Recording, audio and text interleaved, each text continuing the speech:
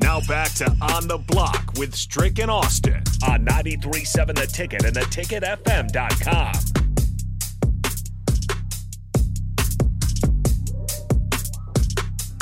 We're back on the block. Austin Norman and Eric Strickland with you. We turn our attention now to our VIP line brought to you by Aloe Fiber, where they understand the importance of exceptional service with local heart. We welcome in Evan Bland of the Omaha World Herald. Evan, this is going to be a lot of college baseball. I warned you about that. What I didn't warn you about was the first conversation we had on the show today was about the Twitter picture circulating Patrick Mahomes and the unflattering angle from inside the locker room. And a name that came up for us that I am sure will resonate with you as a Spurs fan, Boris Diaw. Was he the best pudgy Spurs player you remember? Wow. Yeah, I think so. He was a good passer. I remember that. Like if he had a little pudge, he had a little pass to him as well. Big Baby is the only other kind of, pro basketball player that comes to mind for me when I think of that. But Oliver Miller. Yeah. I was not expecting a Boris Diaw reference here, but yeah, I would put him on that list, sure. Real quick, Evan, before we jump heavily into the baseball stuff, look, big game tomorrow, and I know we're not going to have you there after. So one of the things that Fred Hoiberg, because I don't do a lot of talking because, Evan, you dig deep, and I don't know if I'm a surface dude compared to you, man. So I'm going to try to dig deep on this one a little bit, but Fred Hoiberg came and had a nice little interview, and he was talking about the physicality of things, the inconsistency of it. And I was talking about that on the show as well, of how you saw it against Northwestern, and then they all of a sudden go on the road, and then it just disappears. It just doesn't happen. So he talked about that. This team that's coming in, Wisconsin, they're hungry, they're good, they're consistent. Do we see it in this game? Or do we see more of the like? Because this is another opportunity for them to grab another high resume win at home outside of the Illinois one.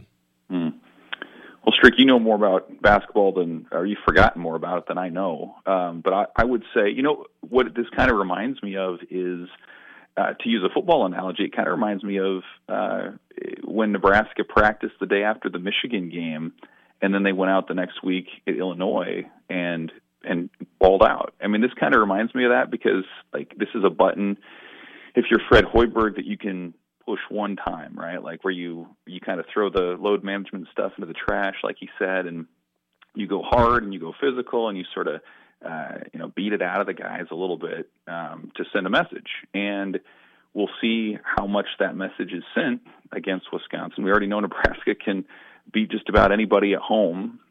Wisconsin has been a team that they've had some luck against over the years. And so maybe going hard as they have and really pushing that physicality theme will show up at home. I think there's probably a good chance that it does. And again, like when you kind of change up your practice rhythms and you say, all right, we know you guys are going to be tired. Your legs are probably going to be a little heavy. But that's what we want. Like that's a calculated move by Hoiberg. So I think it feels like the right move to be able to send that message at this point, considering the struggles they've had on the road. But I just think it feels like one of those potential turning points in the year where you can pick up another valuable win for your NCAA tournament resume, while at the same time sort of setting a standard for what you want when you get back on the road as you're trying to state your case for why you should be in the big dance. Nebraska's first trip on the road went well. It was a neutral site game against Oregon State. Huskers win that game in men's basketball. But Oregon State's our pivot point to college baseball, Evan. We know the Pac-12 is dissolving after this baseball and softball season. Oregon State announced that it's going to play an independent schedule for the next 2 years in 2025 and 2026. We know that that's a big powerhouse name in the college baseball world. What do you think Oregon State's independent schedule looks like, and how does that help or hurt them as they chase another College World Series title? Yeah, it's wild, isn't it? I mean, just some of the fallout of what's going on in college football and how it affects other sports. From a baseball perspective, it's ridiculous that Oregon State would have to stoop to the level of piecing together its own schedule because its conference is gone. That's obviously nothing that it had any control over. And people in Omaha remember the Beavers for winning national titles and dogpiling. at TD Ameritrade back then, and all the rest. It's going to have to get creative. I think the first month or so, you probably won't see a ton of change because that's the non-conference portion of the season, and teams, especially of that ilk, like to challenge themselves and get out and see some top names. But what it looks like, from like mid-March to mid-May, I don't know. A lot of teams, like for example, the Big Ten has an odd number of teams, and so there are weekends every year in the Big Ten schedule when somebody has to play out of conference because there aren't an even number of teams. So like that's maybe a place where you can get a little creative if you're Oregon State. I'm sure there are other leagues as well that have an odd number, and so you can kind of pick your spots there. Maybe you can be a little bit more aggressive in the midweek. I think that's a possibility. Like if you could say, hey, maybe there's a weekend here or there where we can't find somebody to play a weekend series, but maybe if we're willing to travel to a power halfway across the country on a Tuesday, Wednesday, or do something like that, maybe they find a little bit of creativity there too. And then, you have the Mountain West there and a number of other pretty quality leagues that are still along the West Coast that maybe you can fit into a little bit too. So not ideal, but that's a program that even this year I think is certainly a regional team, one of those teams that is on the short list to contend for Omaha, and you would imagine that's going to continue no matter who they end up playing down the road. I think when a lot of people hear that Oregon State's going independent, their eyes get big and they first go to, they'll play LSU, they'll play Florida, Vandy, they'll play, Clemson, Carolina, Florida State, big names like that.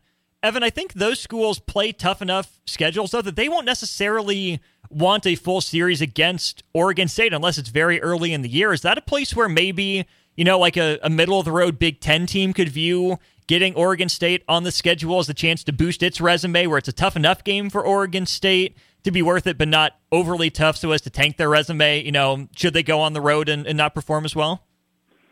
Yeah, I think so. I mean, again, in 2025, there's still going to be some random weekend in the season when, like, say, Nebraska is going to have to play out a conference. And why the heck not throw Oregon State on there to boost your RPI and to give you a chance to improve your resume? To your point, like the SEC, they're going to schedule tough in the non-con. They already have, a grueling in-season or in-league season schedule too. So I don't know how motivated they would be on a weekend to try to find a way to squeeze in Oregon State. So, like, if you're playing the RPI game, the teams that do it really well find a way to schedule the teams that maybe aren't necessarily the best teams, but they're teams that are going to pile up good records, particularly from, what would be considered mid-major conferences and some other sports. Like, that's where you make your money on RPI is finding the top teams in those leagues with good records, and then that builds up your profile. So, yeah, I think if you're Oregon State and you give a team like Indiana State, for example, an opportunity to play you at some point in the season, or East Carolina or something like that, I think that could move the needle. And again, it's all about how the schedules line up, but it does create sort of a different situation than we've seen, and one I think where both sides would have something to gain. Turning our attention to the Big Ten here, Evan, Iowa's the only team that's ranked in preseason polls. Who else is with the Hawkeyes in that upper echelon of Big Ten teams as you projected out this year? Yeah, I think Iowa is the clear favorite. I mean, they have the best 1-2 punch in the rotation in the league for sure, in Marcus Morgan and Brody Brecht, who can hit, triple digits with his fastball. I think there's probably a drop from there to sort of that next upper middle class tier. I'd put Rutgers in that group. I'd put Nebraska in that group.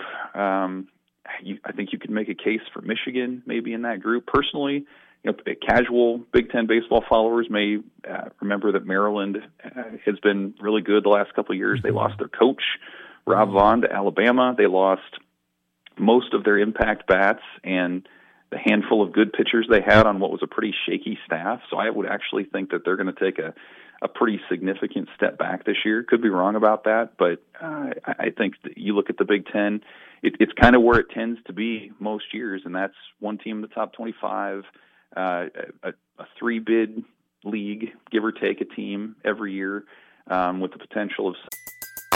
Everybody in your crew identifies as either Big Mac Burger, McNuggets, or McCrispy Sandwich. But you're the Filet-O-Fish Sandwich all day. That crispy fish, that savory tartar sauce, that melty cheese, that pillowy bun. Yeah, you get it. Every time. And if you love the Filet-O-Fish, right now you can catch two of the classics you love for just $6. Limited time only. Price and participation may vary. Cannot be combined with any other offer. Single item at regular price. Ba-da-ba-ba-ba. Somebody else to step up. But yeah, I think it's Iowa's league to lose this year. I think Indiana does have a lot of really good pieces, particularly on offense. And then teams like Nebraska, Rutgers, you can make a case for guys if players develop and if some of the newcomers do what they've done elsewhere, that they could contend as well.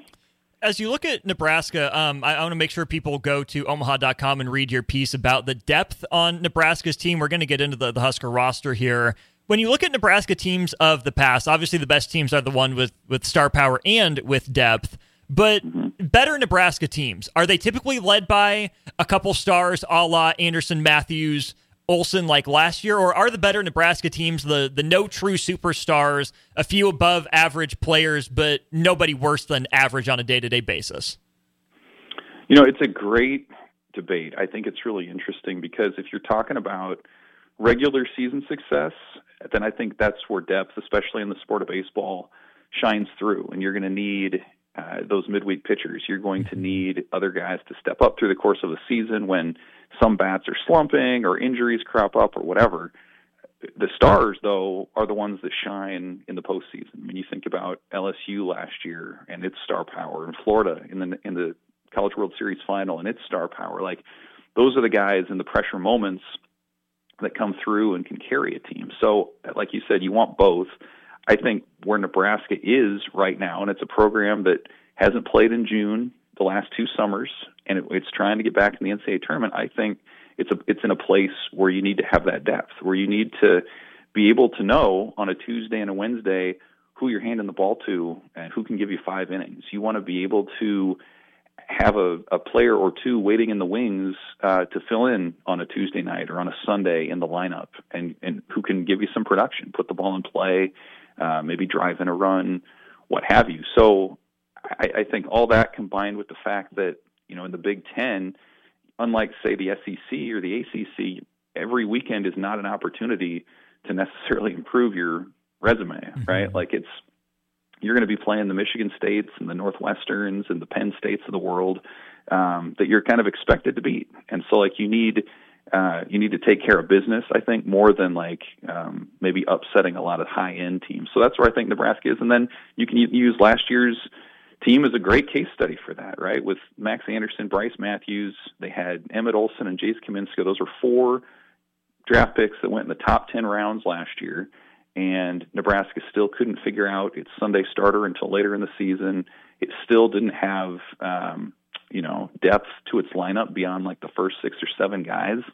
And that showed in the midweek. And that ultimately was why they were left out of the tournament. So I think they addressed that through junior college recruiting. I think you can make the argument that with guys like Rob Childress on staff now, at least in an on-field role, that you're going to see more development. And so it does feel like they're trending in the right direction, and now it's all about going out and seeing, how much of a difference that makes this year. As we look at the roster here, Evan, we'll dive into specific players as we get closer to first pitch on February 16th down at Globe Life Field. But just kind of the 30,000-foot overview here, as you look at the pitching staff, rotation and bullpen, who are a few of the names that stand out to you that Husker fans should get familiar with? Well, the rotation still is coming together. I mean, even a week ago, they're not ready to say kind of who those guys will be. We talked to Drew Christo, which I think is a good sign that he's going to be one of your, first starters, Friday or Saturday guys for sure. And people remember him, obviously, an Elkhorn grad who was a top 100 prospect a couple years ago.